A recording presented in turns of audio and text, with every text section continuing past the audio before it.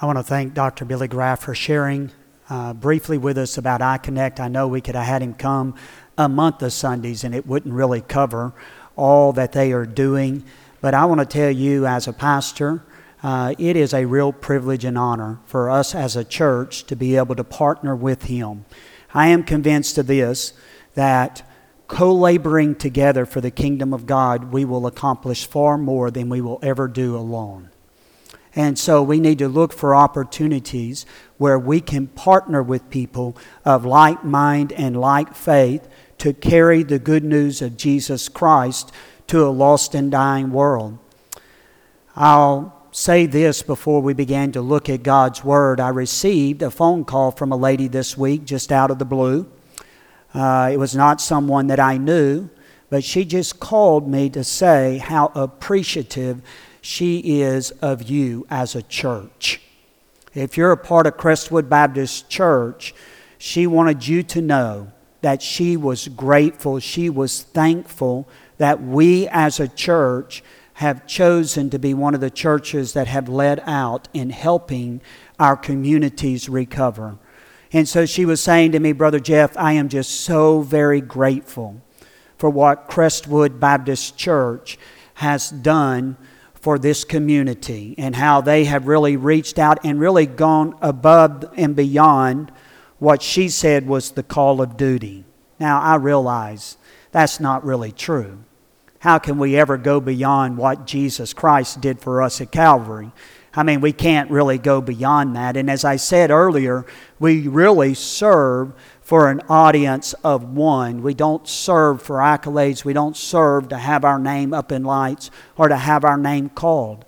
But I wanted to say to you this morning as your pastor, it is a privilege to be your pastor, and I am very proud of you as a church for your willingness to lead out and to help people in this community in a great time of need. And I want to say, job well done, but we're not finished yet. We're just starting the second phase. We, as a church, voted to partner with Billy and iConnect for another year. And so we're looking forward. The calendar is starting to fill up. And so we know that there are still great challenges ahead. And I pray that you would ask the staff and I and the others to give us wisdom as we lead into the future. Now, very rarely do I ever do this as a pastor. Most of the time, I don't go off a script. Most of the time, when I've prepared something and I have put something together, I usually follow through with that. But this morning, as Billy was talking, I just felt compelled to share a different passage of Scripture with you. Now, I'll give you the gist of the message this morning. This is what the gist of the message was. You need to be involved in corporate worship. And now I know some of you are going to think, well, if he could say all of that in that amount of time, why does he need to do that every Sunday? Why does it take him 30 minutes? Well, there's a little bit more to it than that. It was a little more detailed, but I do want to encourage you. You know, one of the things I have realized as a pastor that has come back from Zambia, where the pace of life is very different than America, that really the summertime is not summer vacation. Isn't that true? That's kind of an oxymoron. And the reason it's an oxymoron is in the summertime we tend to be busier than any other time of the year. Isn't that true? We're going on vacation and we're working to do that and we're traveling to other events. And let me say this. It is so very easy in the summertime to become disconnected to that which is most important. It is so easy to become disconnected from God's church, His people. Isn't that true? We have been given the great privilege of worshiping the sovereign God every Sunday. And I will say to you this morning, don't ever fool yourself into thinking that worship is about you. That is one of the greatest misconceptions about worship in the American church today. Churches have spent many hours of time placating to people who are in the pews and the seats of the church house, trying to make worship about the people out there rather than the one who sits on the throne and the Lamb of God who hung on the cross. And that is not worship. Worship is about honoring God, not pleasing mankind. And my heart's desire is we will never, ever be a church that tries to please self. We have been called to die to self. You're saying, preacher, you're preaching. Well, I am. But we need to be aware of that. We need to understand what worship is about. It's not about the songs that are sung or the instruments that are played on Sunday morning. It's not about whether we can call it traditional or contemporary or Gen X or any other name we want to label it with. You do know God never labels worship in Scripture. We always need to be very careful of labeling something that's about God when He doesn't label it about Himself. Isn't that true? Yeah. At any point in time, worship becomes about you and me. That is worship of self and not of the holy God. Do you see what I'm saying? It's true. And so we need to be careful. And this is my challenge to you this year. Get connected through worship. I don't know if you've ever noticed the top of your bulletin, on the top of your bulletin or the messenger, whatever you call it, it has our purpose statement. It says these words: we are a connected community. Are we? Can I ask you a personal question? How connected are you to your community of faith? Is it possible if you are not connected, it's not because of opportunity, but it's because of choice? Think about it for a moment. Are there opportunities every week to connect to this body of believers here? There is, isn't there? There is. Sunday morning worship, small group Bible study. Wednesday, you can come and share a family meal here at the church and look across the table with other believers and encourage one another in the Lord. You can bring your children and let them connect through Crestwood Kids and your youth to be a part of the gathering so you can build their spiritual foundation. You can connect around the study of God's Word on Wednesday night.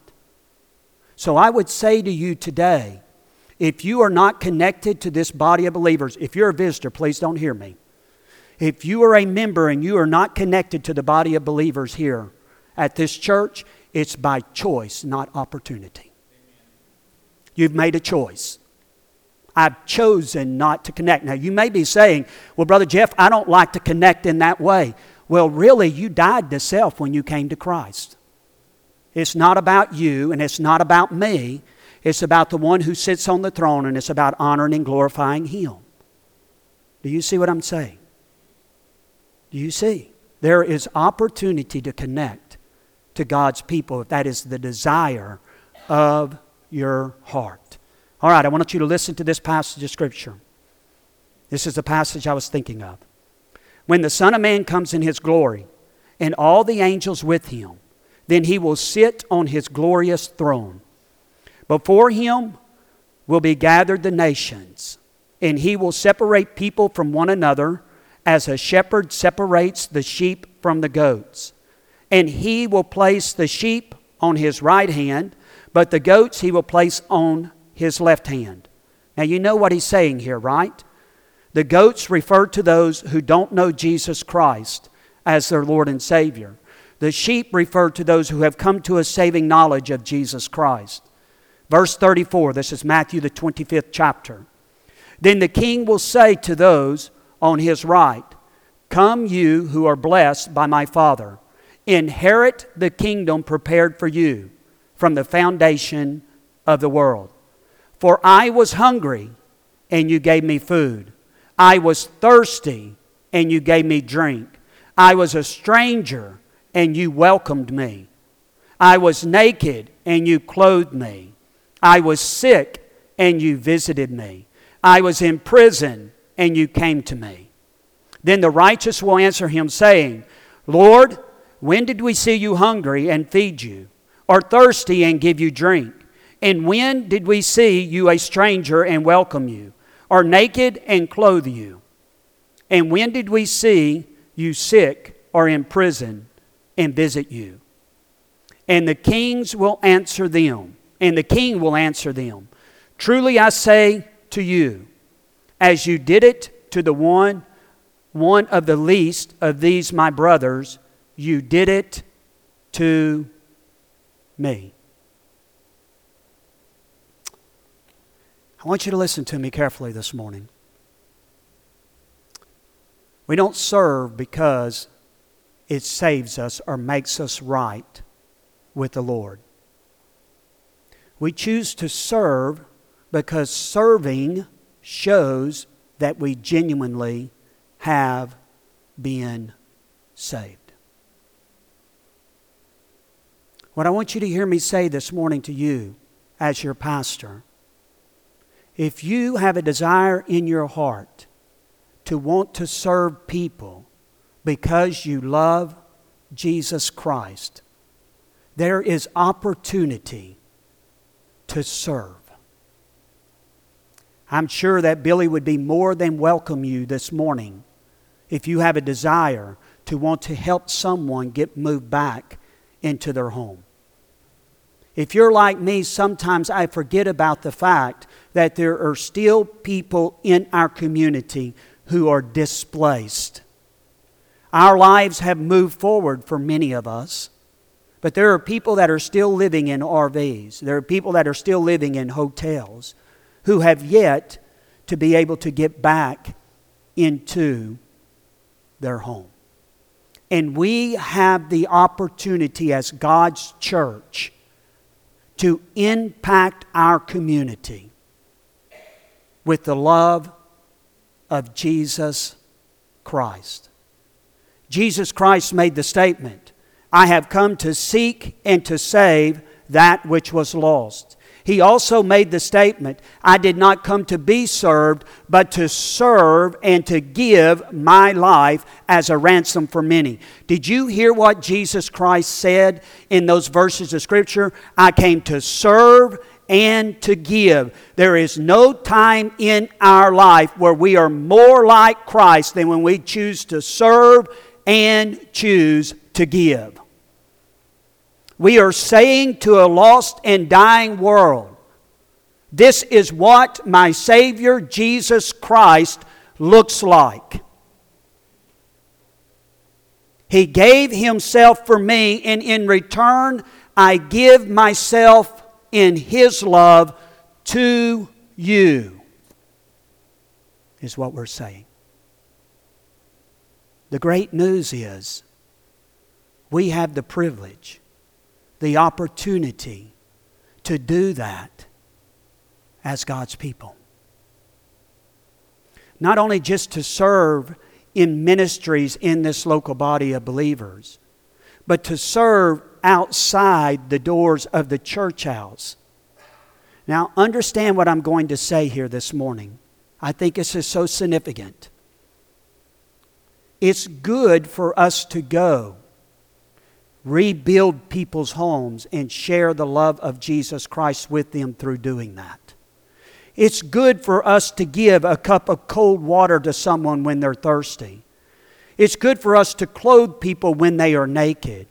When they're living in tents and RVs, it's good for us to go to their homes and help them rebuild their homes so they can be established again back into their home and feel a sense of hope and security for the future.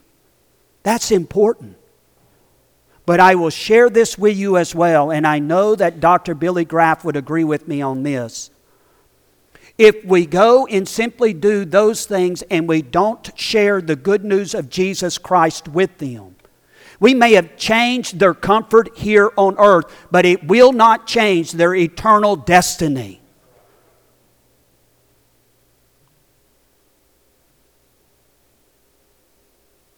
We look for doors of opportunity through which we can share the good news of Jesus Christ, His love. with a lost and dying world. Let me ask you a question this morning, Christian. If someone that you knew were to look at your life this morning, and they were to characterize your life, if you were to give them 3 words that they could choose to characterize your life, to truly define who you are, what 3 words would you hope they would choose? I know the 3 words that I hope they would choose if they were to watch my life. The first word is this: that He is gracious. Because there's nothing I want to do more in life than reflect the grace of God to a lost and dying world. The second thing I would hope they would say is this: He loves. And He loves with a sacrificial, unconditional kind of love like no one I've ever seen before love. Now, I'm not saying I don't need to work in that area. I'm just saying I hope that's what people would say about me. Because that's how my Jesus loves. And third, I would hope they would say this: He is a servant. He is a servant. As I've watched His life, what I have noticed about Him more than anything else, He serves and He doesn't ever care if anyone ever mentions His name. Now, I can be honest with you this morning, can I? I'm like you, and there's days where I just go or feel as though I'm very underappreciated. Don't you know what I'm saying? Sure we do. But please listen to me. I hope that all of our lives would be marked by the grace of God, the love of Jesus Christ, and a servant's attitude. Because as God's people, that is really who we should be. Let's pray. Father God, we thank You for Your love and the way You've spoken to our hearts this morning through Your Word. I thank You for what Dr. Billy Graff has shared with us. It's a great challenge in that for all of us, of how can we get connected and continue to minister to our community. Lord, as we enter into this time of invitation, I pray that You would clearly lead, guide, and direct us. Father, if there are people here this morning who have never trusted Jesus Christ as their Lord and Savior, I pray that You will break their hearts over their lostness, that You would draw them unto a saving knowledge of Jesus Christ, that they might come to understand exactly who they are and what He has done for them. Father, if there are people here this morning who are followers of Yours, I pray that You would challenge each one of our hearts to serve You with every ounce and strength of passion we have. Lord, You don't have a retirement plan for us while we're here on earth. One day we'll be in Your presence, and when we're in Your presence for eternity, we will rest from our labor. But here on earth, we are to persevere. So Lord, help us not miss the opportunity that You are giving us to make You known to a lost and dying world. We give You this time and pray that You would be honored and glorified through it. We pray this in Christ Jesus' name. Amen.